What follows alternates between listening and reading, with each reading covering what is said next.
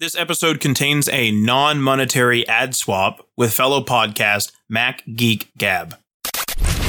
When is the last time you listened to a podcast about web development, web design, and small business and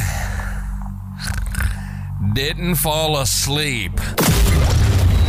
Yes, we cover web development, web design, and small business, but like actual human beings with personalities.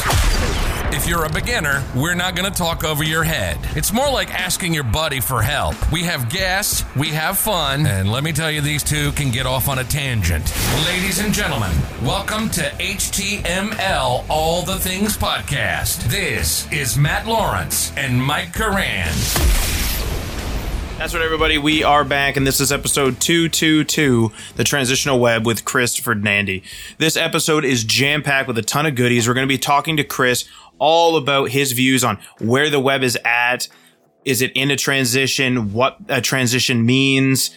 How the web evolves over time in general, and all sorts of things like that. So if this sounds interesting to you and you want to support the show, you can go check us out on that Patreon, leave a review or rating on your podcast app, join us in our Discord server, or share this with your friends.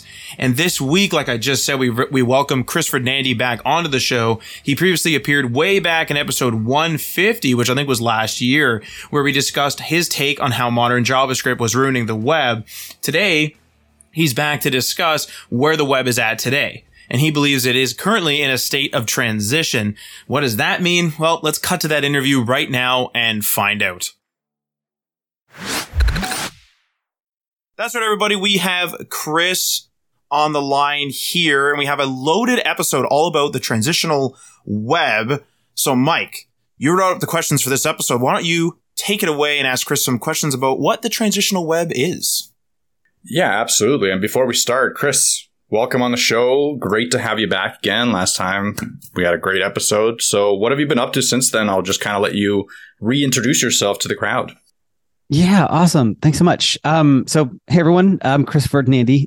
If you're not familiar with me from the last episode, I help people learn vanilla JavaScript or platform native JavaScript. And my mission is to help people learn a simpler and more resilient way to build things for the web.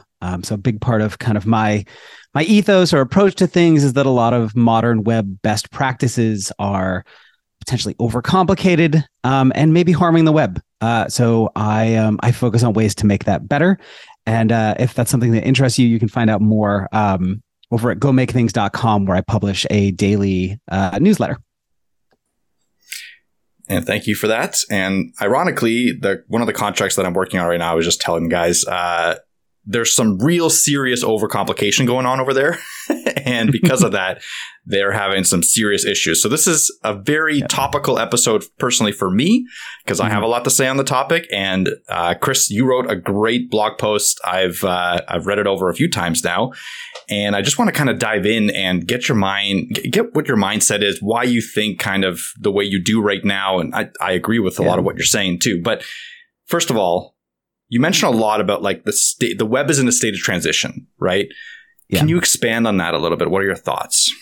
Yeah. So every 5 to 10's probably a bit too extreme, but every like 5 to 7 years, I feel like I've done this long enough now where I've seen a few of these kind of waves of change happen, and they're at a pretty predictable cadence where people will want to do some new stuff and some tools will come in to help them do those things. And then those tools some of them drop out, some of them emerge as kind of clear leaders. It's one of those like developers vote with their feet kind of thing. Or I guess lines of code in our case. And then over time, as those things become normalized, the platform browsers themselves start to absorb some of these features. The most notable example of this happened with jQuery, where DOM manipulation used to be really, really absurdly hard. Even something like getting an element by something other than an ID or toggling classes on an element used to be painfully hard, especially in a cross-browser way. And now we have tons of native methods that do those things, and they were informed by jQuery. A lot of what we have in the web today, exists because of jQuery.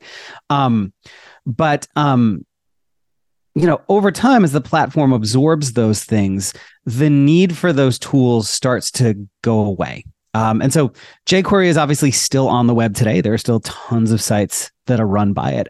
But there was this weird period of time where the browser had picked up a lot of features, but it still couldn't do everything that jQuery would do. And people were kind of feeling like, oh, I don't need this whole library to do just this one or two things. And so you started to see what I call transitional tools kind of spring up to fill the gap. One of the ones that most notably jumps to mind for me that there's still a web page for is called Umbrella.js. And it aimed to be like a jQuery Lite. It had a very similar syntax, but it did a narrower set of things and provided some convenience methods and some chaining and things like that. Of course, you don't really hear about Umbrella.js now. It was kind of a big deal at the time that it came out, but you don't hear much about it today because people moved on, and we have kind of a new set of problems emerged and a new set of tools. Most notably, state-based UI libraries came to kind of their moment of dominance. And so this is all a long-winded way of saying that I feel like we're on the cusp of another one of these, where the platform is not necessarily absorbing all of the things that libraries used to do, but it's starting to pick up some of the features. I'm hopeful that it will pick up more.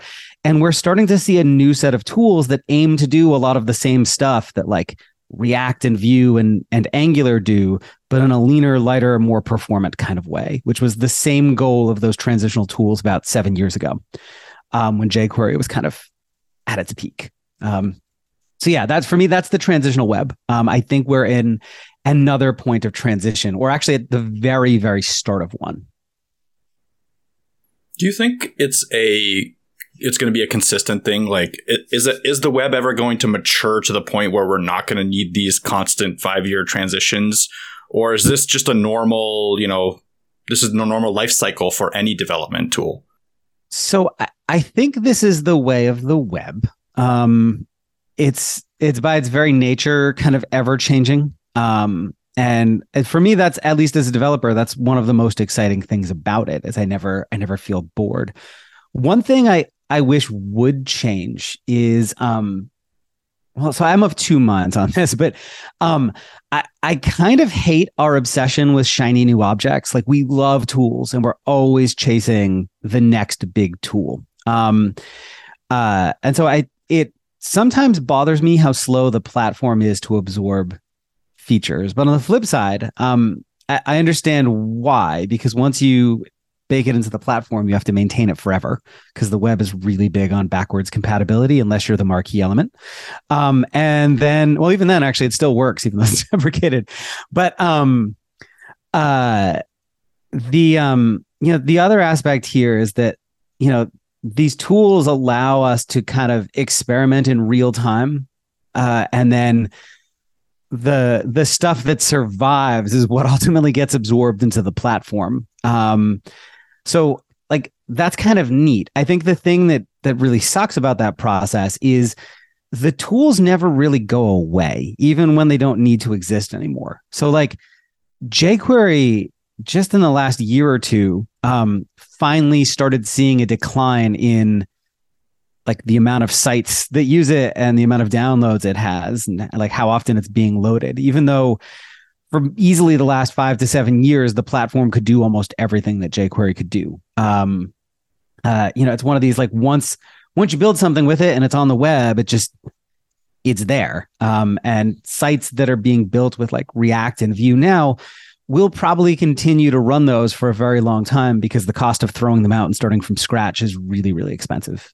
I know that's not a direct answer to your question. The question is like, will this ever stop? I think not. I think this is just kind of the natural life cycle of the web, and we'll repeat it forever. I just wish we maybe did it a little bit differently. This is sort of the struggle between, I would say, of if somebody didn't learn the vanilla stuff like JS, HTML, CSS, and they just learned jQuery, it's going to be a difficult pill for them to swallow to leave. And so as long as jQuery is there, they're going to be continuing to do work, especially if they're a freelancer, in which they're not going to an office where that office may go through the motions of upgrading every like 5 to 7 years, like you're saying. maybe they're just like, well, like jQuery works, it's it works in my WordPress site. It works in my just whatever custom sites. So I'm just going to keep using jQuery. Why would I learn something different? Whereas Mike and I have always preached, if you learn the vanilla, you can always fall back on that. You can always transition between technologies faster. Yeah, I was actually on a roundtable sometime, I want to say last year now, where that was the very conversation. Like, is jQuery dead? And I was the lone dissenting voice saying, yes, we don't need it anymore.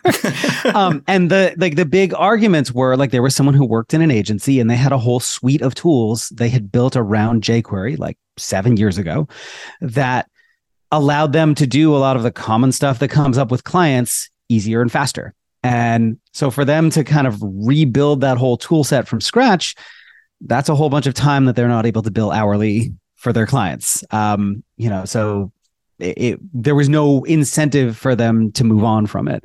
I met someone else who does work primarily in WordPress, and jQuery is already baked into the platform, and platform being WordPress in this case, not the browser.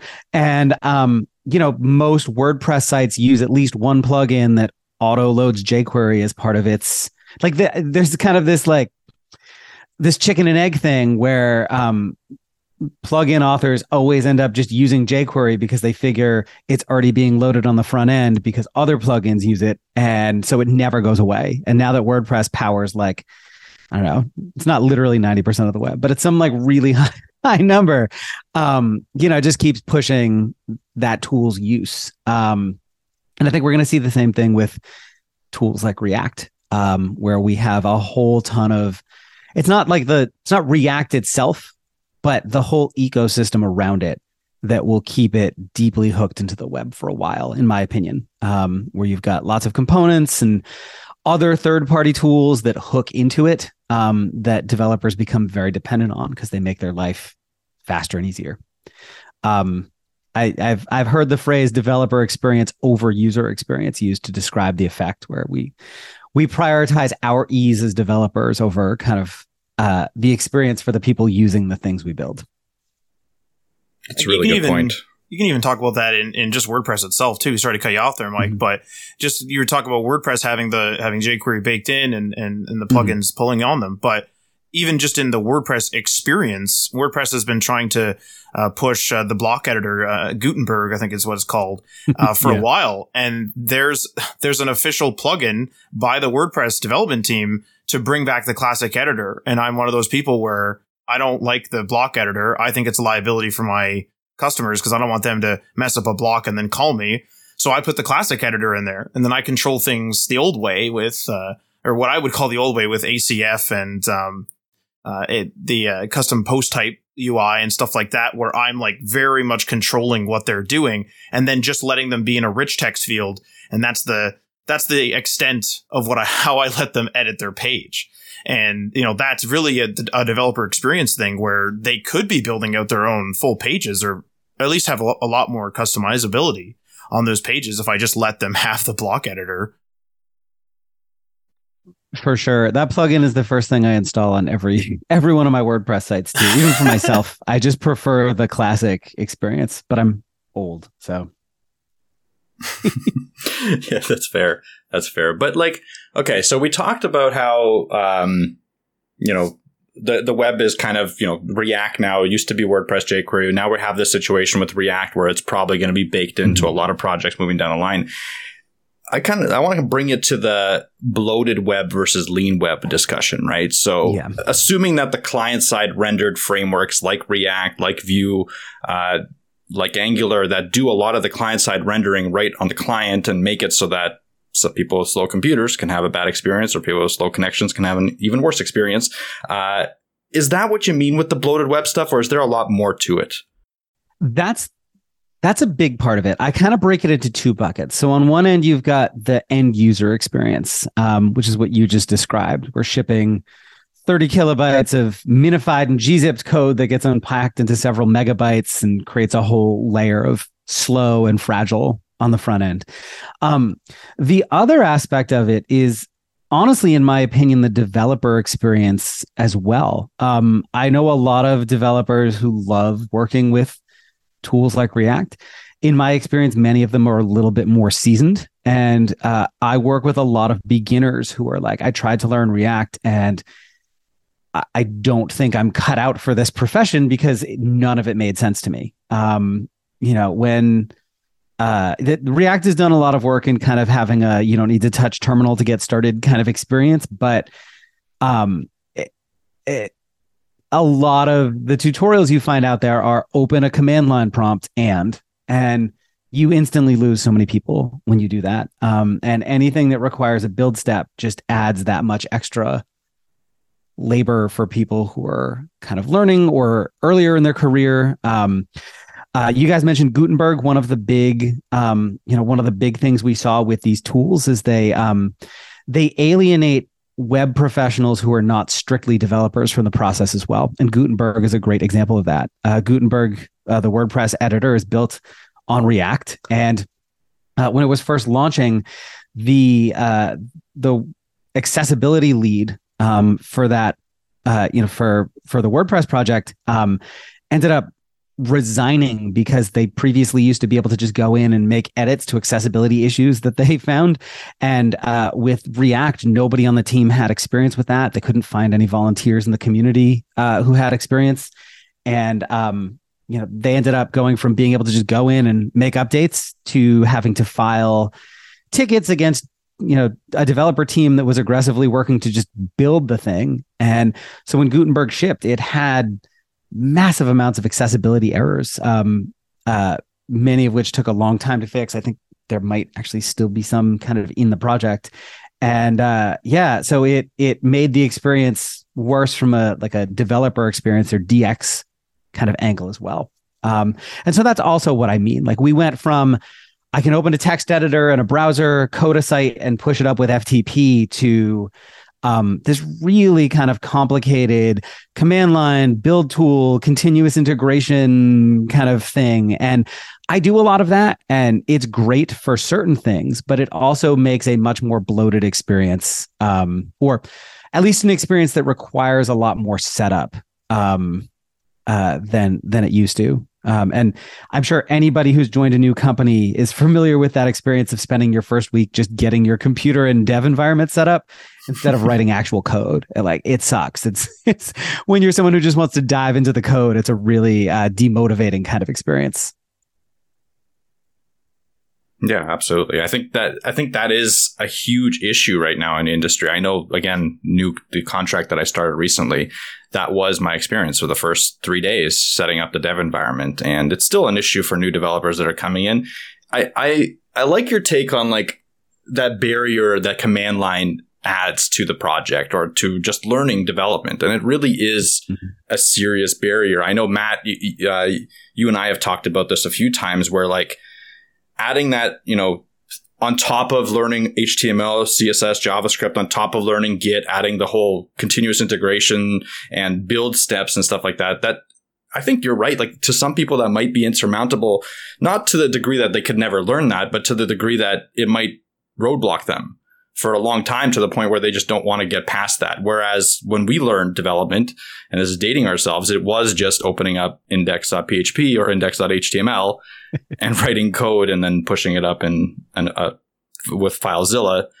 And that's it. So it was a lot simpler. And now it's it's gotten more complicated. And other tools are coming on like Netlify and Vercel that are trying to make the complicated stuff more simple, but sometimes they make it even more complicated. So it's this web of intricacy that's hardly hanging on together, that just keeps kind of evolving to the point where, I kind of agree to the sense that a lot of what we're doing right now is bloated.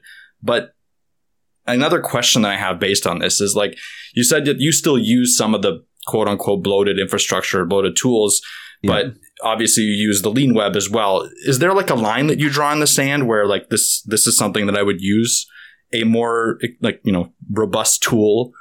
And this is something that I would just use a file for.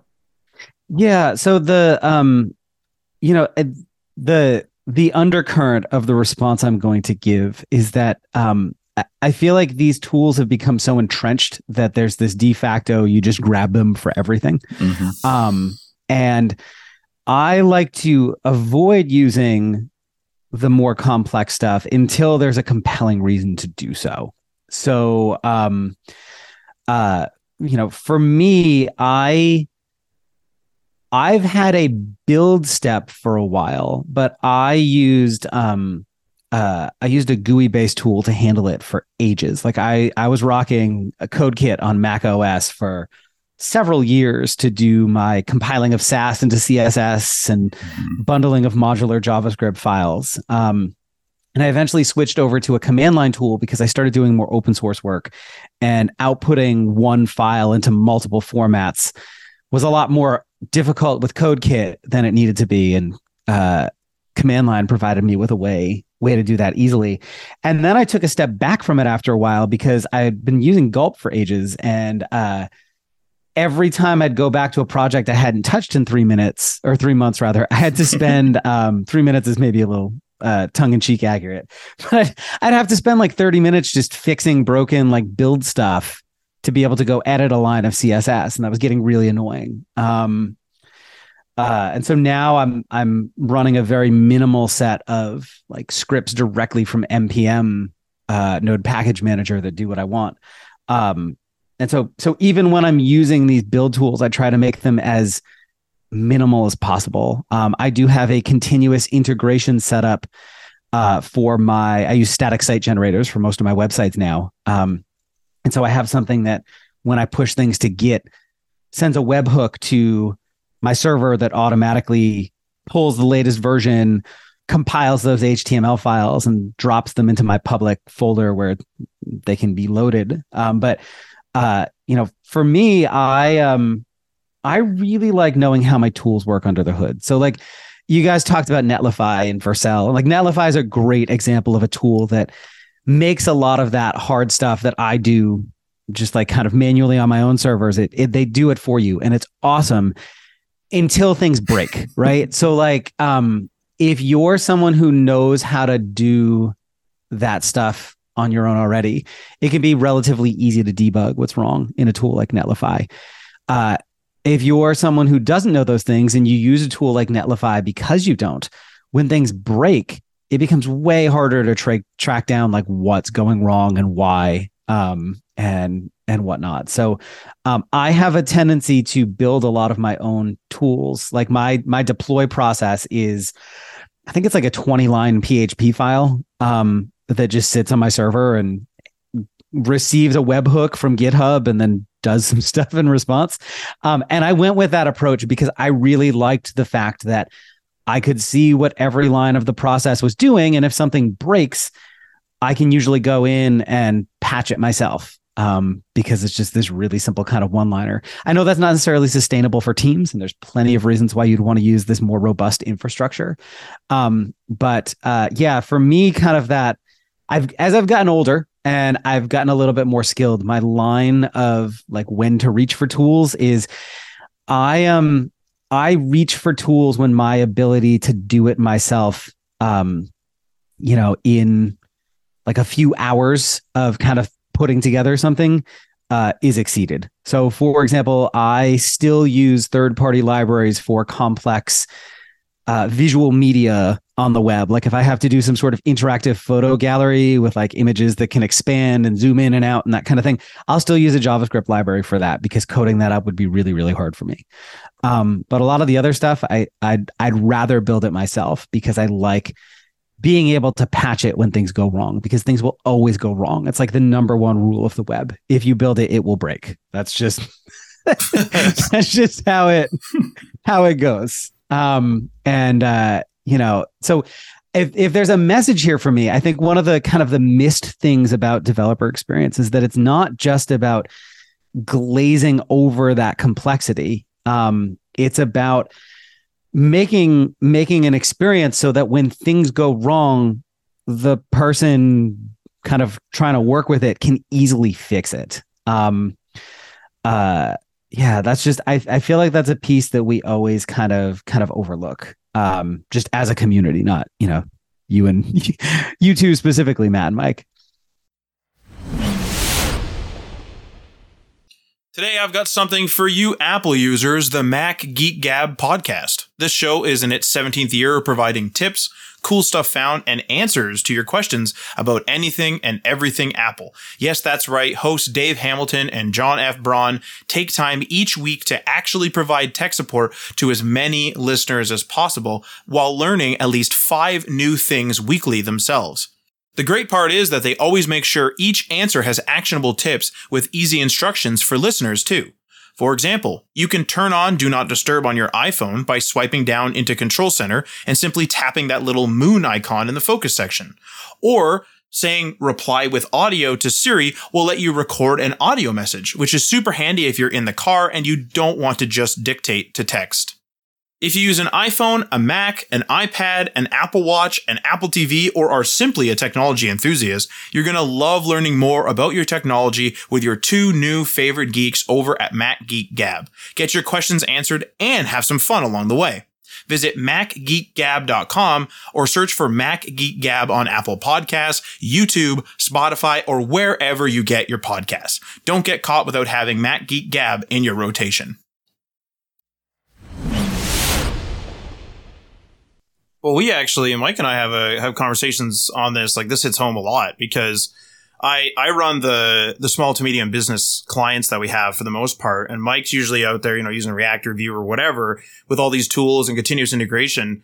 Whereas I'm existing in a world where, a lot of my clients are Webflow, where I don't need to deal with any of the maintenance at all. And so, that I'm sure there's a bunch of say overhead that they are dealing with, that Webflow is dealing with, but I don't need to deal with it. But then otherwise, I'm like pretty close to the metal where I'm just using WordPress, or I am FTPing files up still for old sites that, they just want to update their phone number or something, and they don't want a whole new site.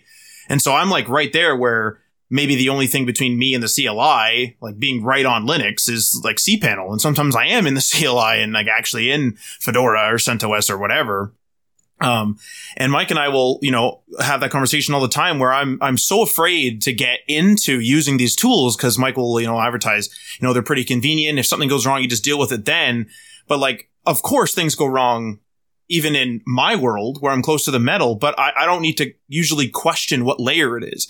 Usually I troubleshoot for a couple of minutes and I can tell, okay, it's the server acting up, or, it's the, something's gone wrong in the FTP. Like when I FTP'd it up, it was corrupted, or, there's clearly a plugin gone wrong here, or it's WordPress just acting totally crazy, something like that. But I'm so worried to have that same level of troubleshooting, but have 100 other questions like, well, is it Webpack? Did it NPM down correctly? Did it compile? Is it continuous integration? Was there a permissions problem between the two? Like right now, I don't have that. It's like everything's one step. It's like uploading's one step. Using WordPress is one step. Having a dev version of WordPress is one step. And obviously I'm simplifying to a degree, but I am worried to reach for those tools that give you a lot of convenience, but then once you need to fix it, it's no longer convenient and it's like a 100-step troubleshooting like run. Yeah, for sure.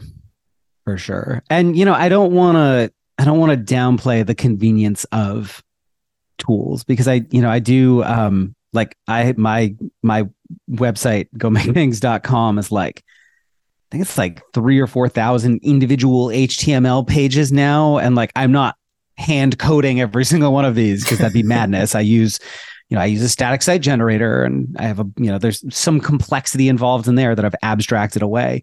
So a big part of this for me is being, one of the things that I think gets kind of missed in our community is that tools are great. It's really important to understand that every benefit you get from a tool comes with another kind of trade-off or unintended consequence that you may want to consider.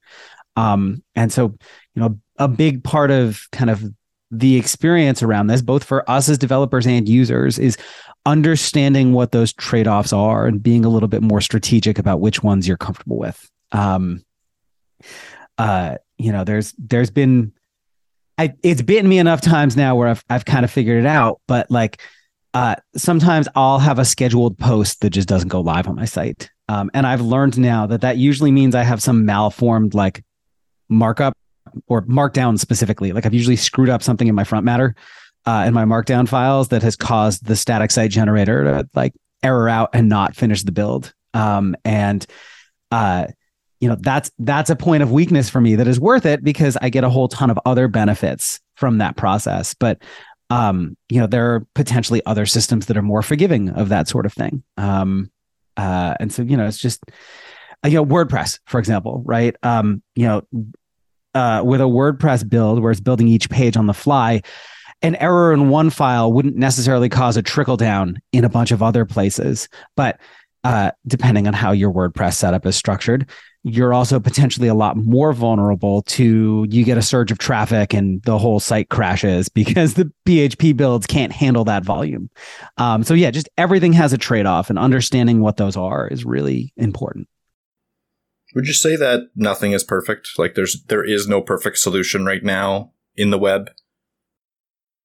Yes. I think the closest thing to perfect we have is like literally just raw HTML, CSS, and JavaScript with an FTP client, but that doesn't work at beyond like a certain size or level of complexity. Like that is really, I still think that is the best choice for a lot of like marketing and brochure websites.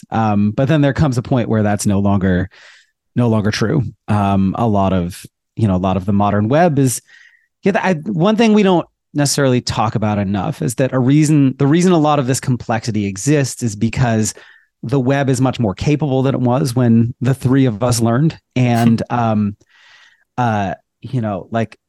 it can handle a lot more complexity. The things we're building are a lot more complex and interactive. And so a lot of the tooling and processes have gotten more complex to keep up. It's not that these things are bad, but yeah, there is no perfect tool. There's just a bunch of trade-offs and maybe some tools that are worse than others. That's a good way to put it. Yeah, love it. Yeah. But yeah, I think emphasis on the point of when you're like first starting out, especially if you jump into one of these tools too early, like React or Vue, and then jump into Netlify and Vercel without understanding what that is actually doing. And I've talked to quite a few junior engineers that are in that boat where they're like, well, it's not building, it must be a React problem, but it really is a continuous integration problem, or it's an environment file problem. Just jumping in too early, feet first, without understanding hosting infrastructure, without understanding any of this stuff, can bite you and will bite you most likely. So I think it's really important that like you do have those conversations with yourself, the conversation that you have, Chris, where like, I don't need these tools right now. I need to learn the basics. I need to go through it. I need to build my own process so that I can go step by step and know when something goes wrong, because just like, yeah, I've had those situations with Vercel or Netlify where something went wrong and it's all a black box. So good luck. That's essentially the end of that chapter. You just have to dive deep or get help. But with that, oh, sorry, go ahead. No, go ahead. Go ahead. No, I agree. And I think the litmus test I use most of the time is I basically avoid adding any new tool into a process until until I reach a point where like it's too much to not have it. So for me I remember being new and wanting to throw all of the shiny tools at all of the things. And at this point in my developer career, I try to avoid them until they're kind of inevitable, I think is maybe the right phrasing. And I think that's a good kind of mentality to have at this point, because it's too easy to keep reaching for tools, because there's a tool for literally every part of what you're doing in web development now. And it could get way too complex by trying to make it simple. So it's a good point. But having said that, stuff like React and Vue is still out there, and it's not really like it. I think it's growing at this point, but yep. I think in your blog post, you do mention that we are starting that state of transition, and I am seeing that myself. I'm just wondering, why do you think that like we're going to go away, or at least stop using them as much? And I know you touched on this early on with the transition, but yeah. I kind of want to dive deeper into that. Like, what's going to cause us to be like, okay, maybe we don't go to React for every project on a grand scale? Yeah. So there's a few, I think, threads here. So the first is a lot of the pushback that I think we're already seeing, or the kind of the transition here is being driven by so in the case of jQuery, it was driven by the platform absorbing a lot of the functionality. But I think in the case of things like React and Vue, it's being driven more by kind of the web getting a little bit more broken. When most of your app is loaded with JavaScript, it becomes incredibly fragile and slow. And the more JavaScript you send, the more slow and fragile it becomes. Not for most of the developers who are doing the building, because they're on really nice new machines, on really fast internet connections, but for just the general public that uses those things. And that costs money. So when apps go down, when apps are slow, especially if it's an e-commerce site or some sort of transactional site, people spend less time on them, spend less money on them. Even if you're ad revenue driven, it hurts ad revenue.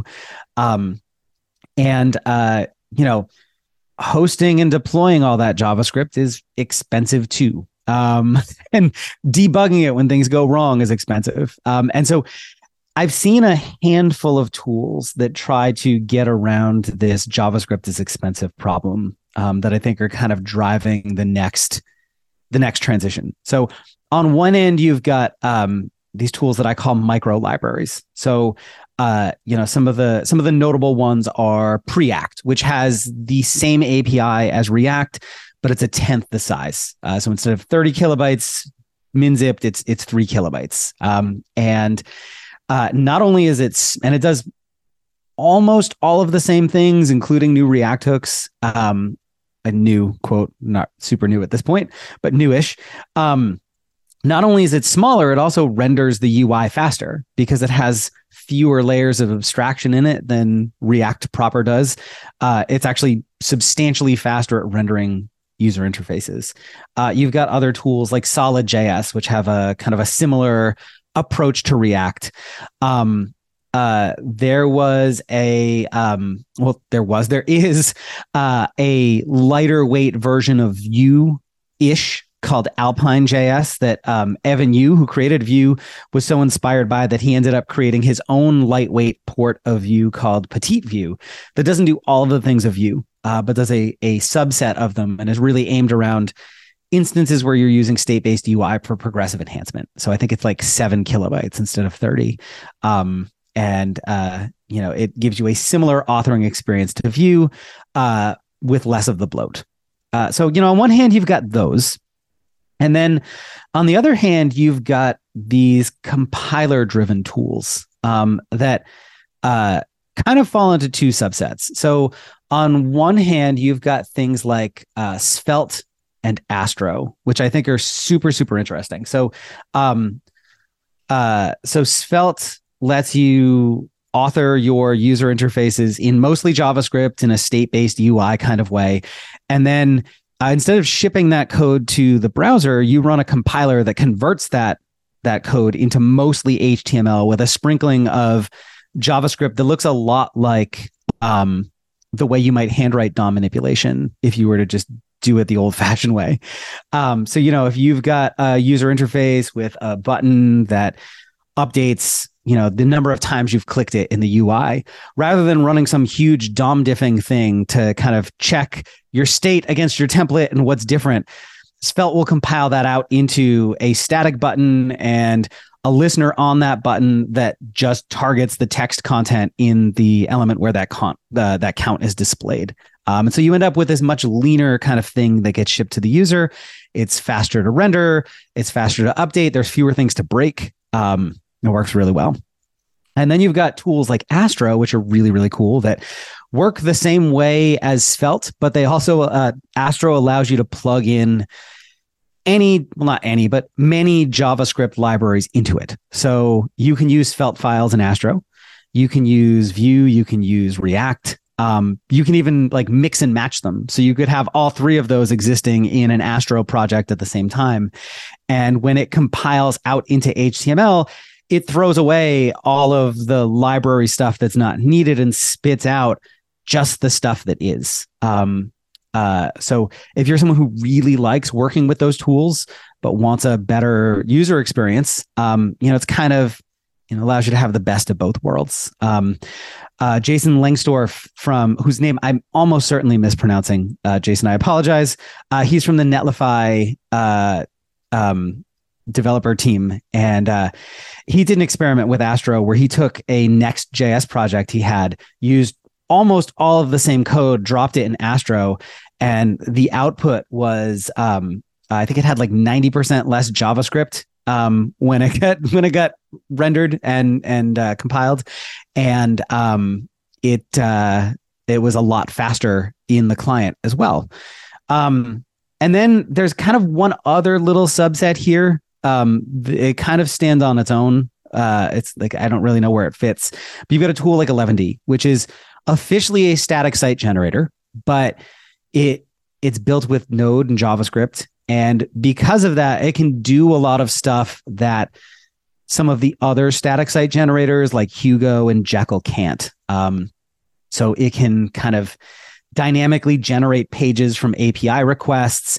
If you integrate it with Netlify now, it can do like edge functions where most of your stuff is pre-generated like with a static site generator, but certain parts of it get generated on the edge, on the fly. Like, it's this really weird kind of hybrid tool that's kind of sort of reinventing PHP, but in like a different and maybe arguably better kind of way. But all of these tools are getting at the same thing, which is let's ship less JavaScript and more already generated HTML into the browser. And so I call these transitional because they're using tooling to solve a lot of stuff that I think will eventually be solved by the browser. And I'm going to shut up now because I'm sure you guys have some questions or want to pick into some stuff. Otherwise, I would just keep ranting for another 20 minutes.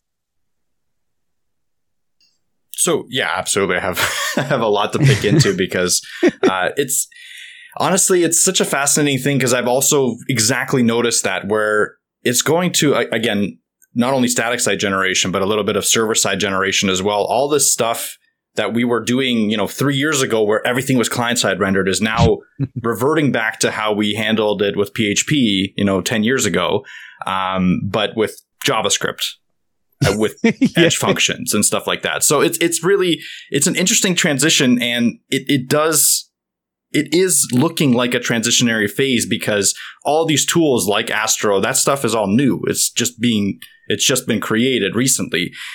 Who knows what's going to be created down the line? My real question, my real thought here is like, is it going to revert back to client-side rendering at some point for whatever reason? Or are we going to continue to go down this path now? Because we've tried client-side rendering, and like you said, Chris, there are some severe issues with it. I don't see us going back to it anytime soon, at least. So I'm liking the direction where we're heading. I'm just really worried that all of a sudden another framework is going to pop up and revert us back to the client side. Yeah, it's a pendulum. So we will, the trajectory I see, and this is purely speculative, but the trajectory I see is that we will swing into very either server rendered or pre-generated HTML. And then sometime 3 to 5, that'll take us maybe like 2 to 3 years to like fully, that's the norm and that's the best practice. And then sometime a year or 3 after that, someone at a big tech company will give a talk on some new JavaScript library they've created, and the pendulum will start swinging in the other direction. It's just the way our industry has historically behaved. Now, we could absolutely deviate from that. We don't always have to follow our past, but what ends up happening, just truthfully, is there's always going to be some like interactive thing that we want to do that requires JavaScript. And then we're going to want to push it to the next level. And that's going to require, either a bunch of really hard to write code or some library that abstracts it away. And then people are going to want more features in that library, and the library gets bigger. And then eventually, sometime down the road, the platform hopefully absorbs many of those features, but the library is already kind of entrenched. That's what happened with React and Vue. That's what happened with jQuery. It's just kind of how things go. and it's part of a natural evolution, I think, of the web. But like, for example, even with a lot of the server side rendering that happens, there's always going to be certain kind of UI elements that, I shouldn't say always, but there will likely be many kind of client side UI elements that you want to update in real time in response to user interactions. And depending on how complex they are, doing that with traditional DOM manipulation is hard. Especially if you have like multiple UI elements that are updating in response to a single piece of data. I think about something like an e-commerce site, right? Where you've got a product and an add to cart button and the quantity of items you want to add, and like a cart icon in the nav bar that shows you how many items are in your cart. And so clicking that add to cart button is going to display a message on that page or tell you that the item is already in your cart. And then the cart icon and its count are going to update too. And kind of keeping track of all these things is mapped to maybe a single cart object with the items in your cart. Having us get to a place where most of the stuff around that UI is server rendered. And then there's some, I can imagine a future where the browser provides some way to efficiently diff the DOM without you needing a library. And I am very much looking forward to that future where, it's as easy as, the inner HTML property or the text content property to update the UI, but in a way that doesn't completely wipe out every node that's there and recreate it from scratch. I hope we get there someday. Then we can throw out all those libraries and things will be good again. I want to bring. Oh, go ahead, Matt. I was going to say I have a crazy theory as to why why the pendulum would swing back again to client side would be with the invention, or I guess the rise of VR and AR. So right now you have VR headsets where if you have something like the Meta Quest 2, which is the Facebook model, you can open up a browser and the websites will, work and run and whatever. But as we start getting more AR and VR, I can see this becoming a problem where certainly, you could server side render a very specific version of a site for a mixed reality headset and some sort of Google Glass and the list of devices goes on, Meta Quests and Vives and all the rest of it. But I wouldn't be surprised if we start seeing, well, hey, these things are already like really heavy computing devices. Like they can handle a lot. So why not have the server pass in a certain amount of parameters and have the device render appropriate to whatever display or whatever specific HUD that these VR and AR devices will use ultimately. Yeah, you can't see me, but I'm nodding really aggressively to this. And this is what I mean by like, some new thing will come along that really pushes the capabilities of the platform. I think VR is a really good guess. It could also be something that we couldn't predict. Like, do you remember when Steve Jobs pulled out like the iPhone and suddenly like internet in your pocket was this big revolutionary thing? Yeah. And the idea that websites weren't just websites, they were apps, right? That could do all these amazing things. Like it was like a wild west of web development. It was awesome. It was very experimental. And we started demanding a lot more capabilities, and most of them required JavaScript. I could see VR being very much the same way. It could also be something else. Tim Apple may surprise us with he's not the visionary type, but it's just one of those, like, the tech is one of those things that it moves very gradually. And then every now and then there's some weird new thing that kind of breaks everything and creates a gold rush of new stuff. But either way, I suspect it will involve things that servers can't do or can't do easily. Most of the things we can do with client-side JavaScript could also be done on a server. They just require like even like form submissions, right? Like sending data to a forum and then waiting for the response to come back is annoying. And that's the reason why a lot of people do Ajax stuff with their forms, just as a kind of an example. So, I'm rambling. I'm sorry. I'm going to stop. I'll turn it back over to you two. No, that was that was awesome, and just Matt mentioning the AR gave me a little bit of anxiety, thinking that we'll have to like do a viewport for the eye, the human eye. That's going to be fun and almost a guarantee. Headset compatibility. Right? Like, well, think about it. Some of them are going to have a display. Some of them are going to be a HUD. Some of them are going to like display a widget or something instead of the whole site. Right. Yeah, our job's going to get more complicated, but job security, yay. Right. Yeah. Yeah. Imagine trying to be a full stack developer in the in the VR world. No. Oh God. But it should be fun. Honestly, that's why we're here, right? Like we love the tech. We love talking about it. We love exploring it. So if new stuff didn't come out, we'd probably stop making a podcast. So bring on the VR and AR viewports. Yeah. Yeah, for sure. For sure. And final question here, Chris. What would the ideal web platform look like for you? Now, I know you mentioned it being built in, right? Like, so native support for these things. Like, for me, in my head, I'm thinking Svelte built into the browser, right? Like, that's how I want to write my diffs. That's how I want to do it because it's just so straightforward. For you, like, what are you thinking? What's the... We mentioned Perfect recently. Is there a Perfect that you can see? Yeah. So for me, and I don't think we'll ever get there because as soon as we get there, something new will come along that will like, throw it all to hell. But just thinking about kind of the type of stuff that I build now, I would really love it's not much. It's not easy, but it's not much.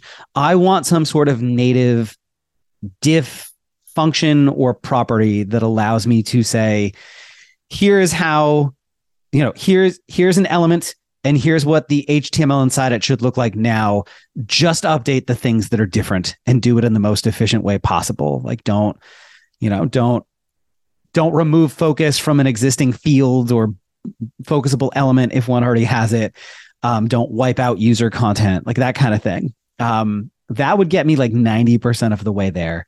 The other thing that would be really great that's actually already in the works is an HTML string sanitizer API. I forget exactly what it's called. It's still experimental. It's in the works. But one of the things that a lot of libraries solve that is a real danger with just kind of injecting HTML into the UI is that if you've got data in it that came from a third party, it could open you up to cross-site scripting attacks. Right now you either have to rely on kind of, libraries' own sanitizer methods or a third-party thing like DOM Purify, which is awesome, but pretty big. And just having some native function to do that would alleviate a huge amount of anxiety for a lot of developers. And I think between the two of those, they get you to like 90% of where big libraries are today. And would then allow you to write your UIs in a mostly Svelte-y kind of way, and not have to worry so much about kind of the performance implications and the user implications. And I think when you pair those with some other tools that allow you to just serve mostly HTML, you're in a pretty good place. Yeah, for me personally, other people's workflows may be different. And I also don't think tools ever really go away. Like I don't want to have to manually combine a bunch of Markdown into templates to make HTML files. I still want some sort of tool that does that for me. I'd like it to be a little bit leaner. Yeah, a little bit smaller. I think, like, again, going back to your blog post, and I recommend everyone read it. We'll have it in the show notes. But the idea is like the libraries just keep getting smaller, right? Like we don't need the jQuery example that you mentioned.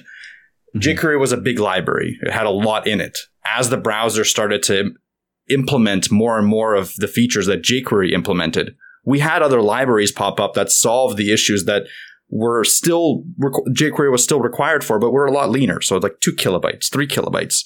And that's how I see it, Chris, and how you see it. It seems like is that would be the case, right? So even if the browser were to embed all this stuff natively, there would still be smaller libraries, some things that you can add or not add, it's your choice, that supplement the functionality that is not needed for every project, therefore is not needed to be implemented into the browser.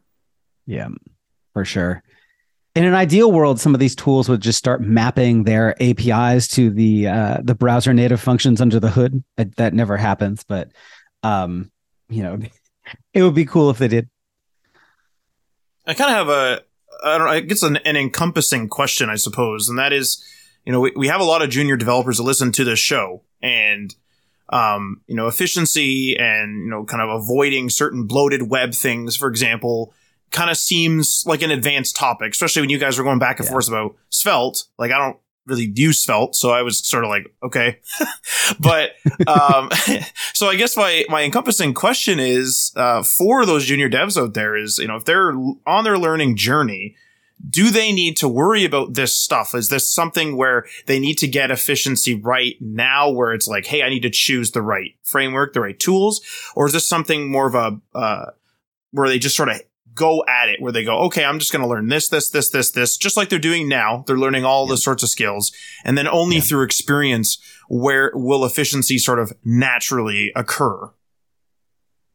Yeah. So, I'd be curious to hear both of your opinions on this as well. But for me, I think that there's a couple of ways to look at this. One of them is if you are early career, you're just trying to get hired somewhere. Today, something like React is still probably the thing I see pop up in job descriptions most often. And so kind of going down that path, let's be honest, I do this because I love it, but it's also a paycheck. That's important. We live in a capitalist society, and that's the reality of it. So, if that's kind of where you're at, I would not worry as much about these tools first. That said, when I started my career journey, responsive web design was this newish kind of thing that had just started to bubble up, and most companies weren't doing it yet. Some of the companies that were a little bit more in tune to mobile still had kind of their dedicated M.dot mobile site, but it was two completely separate experiences, desktop and mobile. And I can remember being in the room with more senior developers and knowing more about responsive web design than them, and being the person who kind of got asked about a lot of stuff because of that. And so it was one of those, like, I learned about it earlier than I needed to, but it was very beneficial a year or three down the road. Like, it was like kind of a, investing in a future payout for my career kind of thing. So that's it. If time allows, it might be interesting to explore tools like Svelte or Astro, because I think they're going to, either they or tools like them will become a lot more prominent in the coming years, and will position you in your career in a way that ignoring them now and then trying to play catch up will not. I could be wrong about that. It's a guess. It's a gamble. But it's one that I think might be a pretty good one. The other end of this is that I have seen these tools come and go enough that I feel really strongly that betting on the web platform itself is always a good bet. If you really understand the fundamentals of HTML, CSS, and JavaScript, you will be able to more easily move from whatever new tool is popular right now than someone who has not. If you learn just React, some of those concepts are readily transferable to, say, something like Vue, maybe. But if you know vanilla JavaScript, you can more easily pick up React, Vue, Svelte, etc., because a lot of those core concepts are kind of the same across them. So yeah, long-winded way of saying it depends. It depends on your goals. It depends on how much time you have to really kind of invest in learning different things. if you're someone with minimal time, you can probably ignore them for now. But if you do have a little bit of spare time, I think it can be very career beneficial to kind of be a little bit forward thinking on some of this stuff. It's an interesting way to not be sort of stuck in your ways too, because I know that, I was taught by older IT guys, or I was taught by older like web devs just reading online or whatever, and then I'm kind of even in a way, sure, I'm going to be different than them because, like you said, responsive design was kind of new for us. I think it was responsive design was sort of on the rise, but then there was the classic, is Flexbox really useful? Like, should we, not use Flexbox? I remember there was a couple of those articles out there, and it's sort of like, oh my God, like, do we switch to Flexbox, Mike? Like, what do we do? And like, you don't want to get stuck in your ways, because even in a way, it's like, I learned Flexbox and now I don't use Grid. I just refuse to learn Grid for whatever reason. Learned it once, don't use it for years, forget about it, come back, learn it again, don't use it again. So it's, I like the approach that you mentioned, where you sort of, if you have that time, that little bonus hour or whatever, you can learn the future thing and kind of future proof yourself. Hopefully the tech goes that direction still. And then, you're not stuck in that, original way that you learned things.